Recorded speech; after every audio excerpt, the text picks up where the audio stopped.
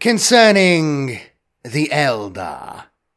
Now, it appears upon Terra it is currently vogue to use Xenos pronunciations of words, such as Eldari and Drukhari. Now, having been one to always keep afoot of trends in society, I will now do the same. This is crucial to maintain one's standing in the right circles. The Eldari. The preeminence of the human race has been asserted fervently and convincingly by the Adeptus Terra, the Adeptus Ministorum, and in the edicts of the God Emperor himself. The galaxy is rightfully ours, and it is only by the preservation and expansion of the Imperium that life of any kind will persist. Beyond the empiric veil, denizens of the warp boil and teem, preparing to subsume all that is natural and right. Countless civilizations had risen and fallen in the millennia before the Emperor rose to power, and all of them failed where he has succeeded.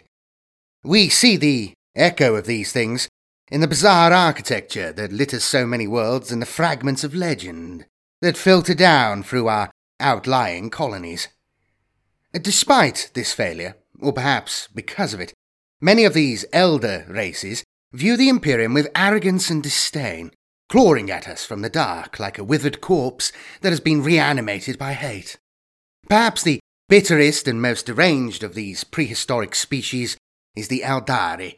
Long ages before the emergence of humanity, these conceited, vain creatures destroyed themselves in a bitter civil war. The details of this conflict are known only to the Eldari themselves, but the resultant schism is still visible in the tattered remnants of their race. Contrary to the most commonly held opinion, there is not one single strain of Eldari, but 3. In the heat of battle, it is impossible to discern the distinct types, but through my skills as a diplomat and ambassador, I have been able to observe these beings up close and even converse with them. As I have explained repeatedly to Inquisitor Arzen and other members of the Order Xenos, these communications have only ever taken place with the express purpose of learning how better to defend ourselves against this bitter, poisonous race.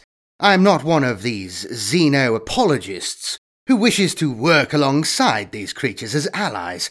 I merely see the value in knowing what drives them.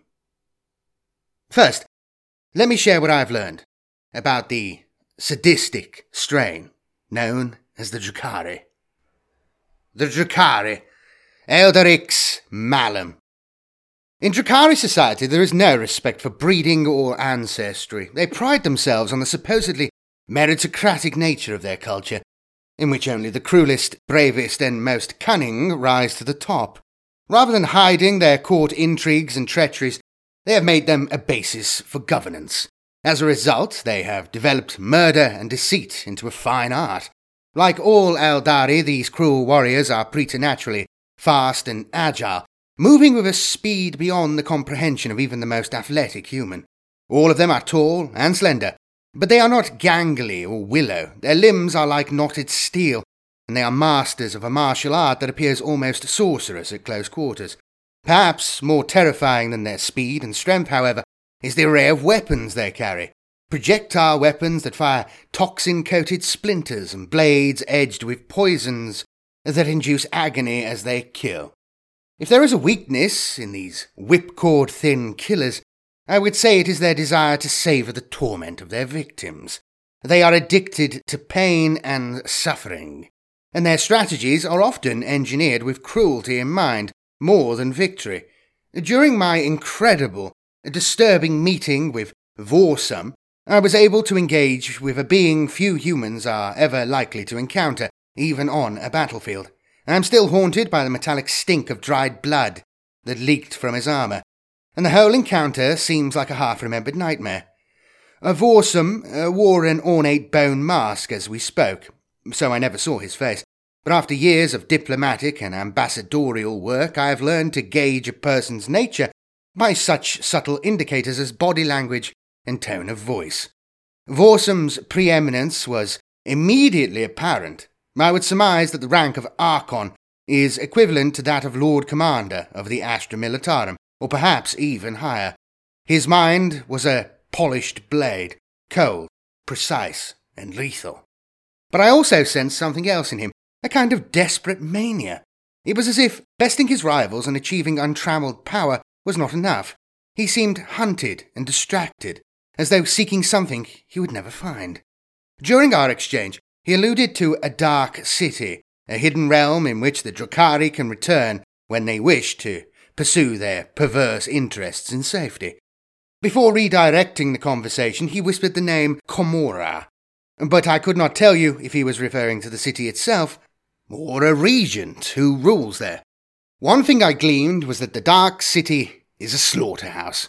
The Archon spoke of murders, acrobatic gladiators who feed the appetites of their masters with displays of wanton cruelty, fighting in vast, purpose-built arenas. This chimes with the actions of the Drukhari I've observed on the Blackstone. Even in the most Stygian pits they fight as though performing for an audience, pirouetting through shadows with a flamboyance that would be beautiful if it did not elicit a chorus of agonized screams. On a previous expedition, I thought I had discovered a form of winged Drukhari on the fortress, having observed Eldari figures soar from its angular vaults to slice through my guards. But Vorsham laughed at my naivety, explaining I had fought normal Drukhari who had submitted themselves to brutal surgery. Vorsham's breath quickened as he described the flaying of skin and the cracking of bones that was required. The Archon clearly considered me beneath contempt, but despite their oft-repeated claims of superiority, it is apparent to me that Eldari are far too degraded to have stood a chance of thriving. The winged creatures I saw are only one example of the race's corruption. Here, on the crowded walkways of Precipice, I have glimpsed Drukhari whose bodies have been butchered and remade into mindless, faceless, chemically enhanced brutes. What future could there have ever been for a race that so delighted in torturing itself? The Archon was surrounded by sycophants and flatterers who would clearly have slit his throat given half a chance, but he showed no sign of concern, lounging decadently as though surrounded by honest, trustworthy subjects, which they clearly were not.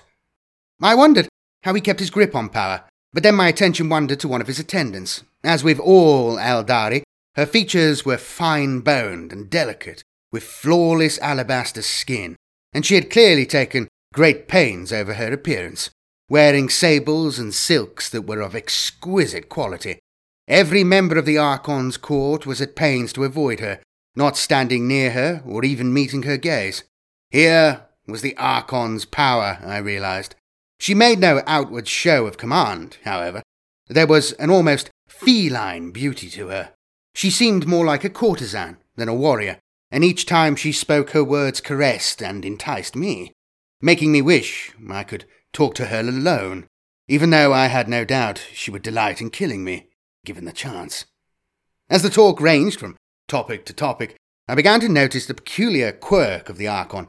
Each time I steered the conversation towards a potentially sensitive area, Vorsham glanced at his velvet-toned advisor, at which point she would give a slight nod, or her expression would harden in disapproval.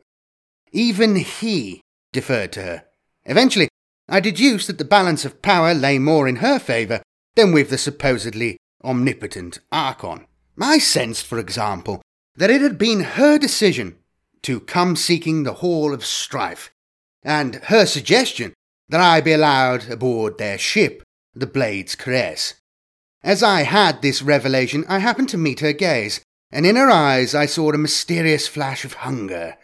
This intriguing look made me all the more desirous of a private interview with her, and I was on the point of inventing a ruse to enable such a meeting when I noticed something strange that Grek was doing.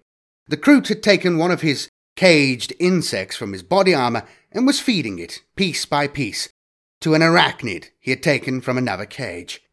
Grek, my Kroot ally, is as unknowable as the masked Archon, so I have no idea if he intended to give me a warning, but as I watched the spider devour the insect, I realized how close I was to being consumed by the complexities of the Drukhari court. It's quite possible he was just bored. His mind seems to wander at the most inopportune moments. I once observed him trying to converse with a rat while we were being fired upon by a horde of cultists. I recognized in my desperate eagerness to be alone with the courtesan the same mania I had sensed in the Archon. I made my excuses and left the Drukhari vessel as quickly as possible. Even now, when I recall the hungry look in her eyes, it has a peculiar mix of revulsion and, I'll be honest, longing. The Ashuriani, Eldarix dolosus.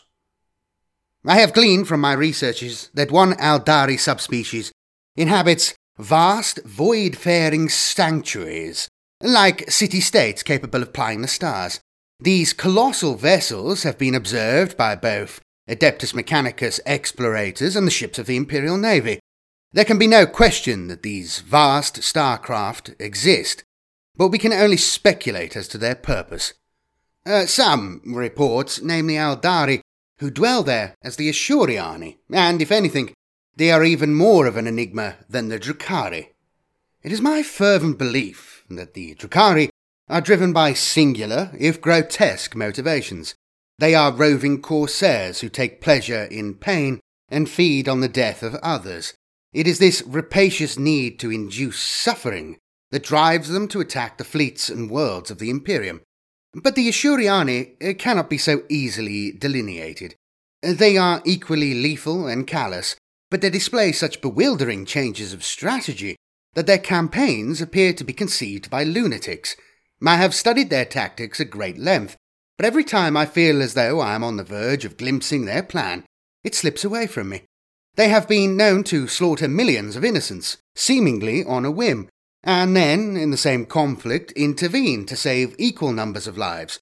But the more I discover about them, the more I believe they are not insane.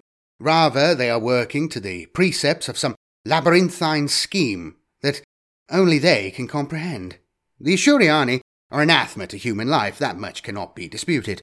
We occupy the realms that they squandered. In their eyes, we are mites carpeting a corpse, but that does not make them any less of a threat. With this in mind, I have recorded all I have learned about the Ashuriani. For all their perversities of spirit and vacillations of temper, the Ashuriani are uniquely graceful physical specimens. They stand taller than a human, with long, elegant proportions, and the gait of a skilled dancer or acrobat. To see them move is a fascinating experience. They are both languorous and fast, outstripping even the most quick-footed opponents with a fluid grace, so that their natural nimbleness is not limited by heavy armoured plates. The Ashuriani wear a body glove of what appears to be an animal hide. This covering is supple enough to allow acrobatic moves, but hardens in response to attacks, deflecting any kind of low-caliber projectiles. I have encountered Ashuriani several times on the Blackstone Fortress, and I can attest to their incredible dexterity and refinement. I find it a troubling thought that a society so skilled in warfare still lost an empire. In the peculiar melting pot that is Precipice, I have been in the unusual position of observing one of these aliens at such close quarters I was able to make a small character sketch of her. I have been accompanied on several expeditions by an enigmatic creature called Emilian Shadowguide. She describes herself as an exile who lives apart from the void-born city-states I mentioned earlier. But it is hard to know how literally to take this. She answers my questions with parables that are beautifully clear until I try to write them down. Then I find that her words slip from my fingers and leave me more confused than when I was to begin with. She surveys me with the same magisterial disdain as every other Eldari I have encountered, but I sense that the years she has spent alone amongst non-Eldari have softened her views of humanity. Certainly we have been able to understand each other and even trust each other to some extent. Enough to survive several expeditions to the fortress, at least. She is an enigma, but I shall do my best to paint a picture of her. There is a tragic quality to Emilian's demeanour, as though painful memories are always close to the surface of her thoughts. But she is steely rather than maudlin, as if her personal agonies only make her more determined to succeed. Physically, she is so light and graceful on her feet that she seems to melt into the fortress's shadows, flitting in and out of view like a spectre. Indeed, when she draws her long cloak around her, she seems to disappear completely. If I were a superstitious man, I would swear she is half spirit. She faces every horror the Blackstone Fortress throws at her with her impressive nonchalance, and she is the finest shot I have ever seen, picking off enemies with her sniper rifle before I am even aware that we are under attack. As far as I can tell from her gnomic riddles, Emelian is not a typical example of her kind. She lives in a state of self-imposed exile, travelling the galaxy alone. I asked her why this was, but her answers descended into baffling poetry. My attaché, Isola, diligently recorded some of Emelian's speech and cross-referenced it with archived Aeldari text. Even then, her meaning was often obscure, but I have clarified what I could and included it below. It would appear that not all of the Ashuriani dwell in vast starcraft. When I spoke of Terra's architectural wonders, because, I confess, I was irked by her haughty manner, she dismissed our temples and cathedrals as tasteless follies, claiming that instead of labouring over plasteel and rockcrete, her people have spent centuries nurturing and growing paradise worlds that she called Lilithan, or Maiden Worlds. She told me that were I to see the wonders of her home, I would believe I had entered a wonderful dream, conjured by the untrammelled vision of a god. I tried to match her cool disdain, but I confess a hankering to see such wonders if they truly exist. As we spoke, I had the unnerving sense that she was peering into my soul, and indeed, the curse of psychic mutation seems particularly prevalent in the Aeldari. If I have managed to grasp Emelian's meaning, every single member of her doomed race carries a mental link to the empiric energies of warp space. Perhaps it is this flaw that led to their fall from grace. If that is the cause, then the Aeldari are blind to it, seeing psychic mutations as a blessing to be prized, rather than a curse to be feared. The most psychically charged individuals amongst the Ashuriani are not purged with holy fire, as they would be in the Imperium, but elevated to a senior rank and allowed to influence the decisions of generals. Emelian described them with great reverence, as prophets and mystics who are able to read the future like a poem and even direct its course with their minds. Some of these warp-tainted souls have managed to transform themselves into living weapons that can unleash the horrors of the Immaterium. Others channel the warp through fearsome war masks that emit a horrific, mind-numbing dim. I experienced this sound firsthand on the Blackstone Fortress, and it filled me with a peculiar paralysis that left me feeling sluggish and confused for several hours, and their screams were not the only weapon. Their appearance was as intimidating as their battle cry, with stylized helms that sported wild, unkempt manes, and with curved glaives that cut through my guard's armour like it was cloth. The Solitaire. During one of my expeditions to the Blackstone, I found myself unexpectedly benefiting from the peculiar, capricious nature of the Aeldari. I was crossing the Cortis landing deck when it was assaulted by heretical cultists. Each time I encountered these damned wretches, they arrive in larger numbers, and on this occasion, I am ashamed to say, they had me on the back foot.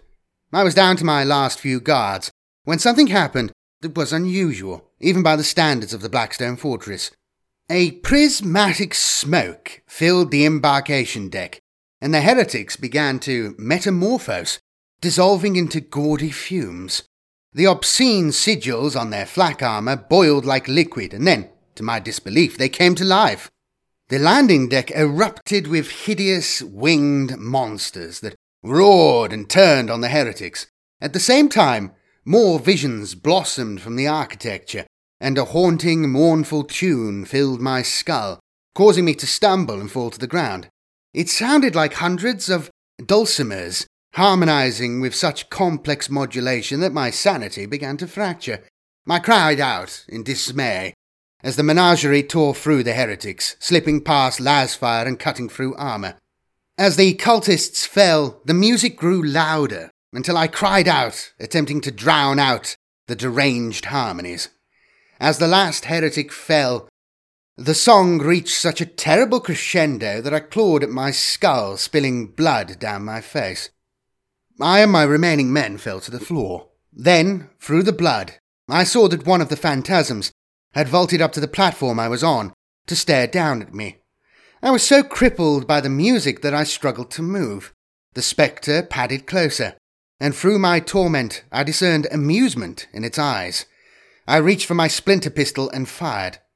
The creature shimmered, and for a moment I saw not a winged horror, but a slender humanoid in a leering, rigid mask. Through the eye holes of the mask, I saw the same look of wry amusement. I fired again, but the masked figure had vanished. I dragged myself to the edge of the platform, still howling at the song in my head, and saw that the monsters had all vanished, snatched up by the smoke as it withdrew. Then, as the last tendril disappeared, the music ceased. Even though I only glimpsed my saviour briefly, I feel sure he or she was some manner of Aeldari, so I described the incident to Aemilian, asking if she could explain why I was saved.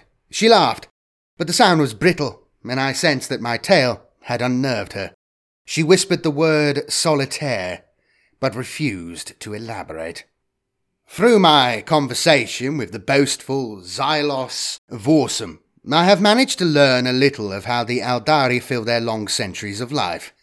On their void-born city-states, the Ashuriani have entire castes of artisans, musicians, and dancers who create songs and performances of such passion that they have been known to entirely consume audiences, possessing them like an addiction and robbing them of their senses. The Ashuriani build vast auditoria in which to perform works that have been laboured over for thousands of years, pieces that are breathtaking in their beauty, scope, and poignancy. Vorsum sneered at these creative endeavours, claiming that his kind, the Drukhari, long ago abandoned such ephemeral forms of entertainment. His long fingers brushed against the barbs on his armour as he explained that pain was the only symphony able to stir his heart. Whether it was through physical anguish or mental torment, he required a crueler form of art. He spoke again of the dark city he called home, and explained that amongst its greatest wonders are the gladiatorial arenas of the witch cults. The female warriors of the cults have wealthy, powerful patrons who enable them to build vast slaughter temples, sky-scraping tributes to the glory of suffering and murder. Vorsum leant forward in his chair as he described the arenas, his eyes flashing behind his mask. No expense is spared, he explained. Legions of slaves are worked to death over countless decades, producing beautiful citadels of pain. The witch cults ensure that every detail of the design enhances the visceral thrill of watching trained, chemically stimulated warriors tear each other apart. Every part of the buildings, from the pit to the terraces, is designed to move and engage with the action, wrong-footing the combatants even as they appear to be gaining the upper hand. Beneath the fighting there are huge subterranean caverns and cages, housing predators from across the galaxy, each one stranger and more savage than the last, so that no two fights are the same. Vorsum closed his eyes, savouring the memory. "There is no greater act of creativity," he whispered, "than an inventive death." Thus ends the Observations of the Eldar Race by rogue trader Janus Drake. Thanks very much for watching. Thanks to everybody supporting the channel. Lads, I really appreciate it, particularly in these trying times. If you'd like to support the channel, you can become a YouTube member by clicking that little button down there. You just click that one. Just click it. Or you can become a Patreon or a supporter on Subscribestar. There's links below. And that's what all these people whose names are flashing by, this glorious legion of extremely generous chaps and chapettes. Thank you all very much for the continued support. I'm loving all this Blackstone Fortress stuff. I'll put some links below as well. Again, shill, I know. To the Blackstone Fortress novels written by the same author. I definitely recommend them. They're good little adventure stories. The character of Janus Drake is a beautiful, arrogant, elitist aristocrat who is, I don't know what you say, like, But he's a realist, you know. He's pragmatic. I like that. His attitudes are fantastic. It's great. Yeah, in one of the novels, like he's disgusted by his crew because he sees him eating someone and he threatens to shoot him. It's brilliant. It's lovely. But yeah, like nice little asides. He's good. It's good stuff. I recommend. I'll be doing a review of the series soon, and I've got a big video on the history of Blackstone Fortresses coming up soon, depending on whenever you're watching this. But more stuff is coming soon. Blah blah blah blah blah. More stuff is coming soon.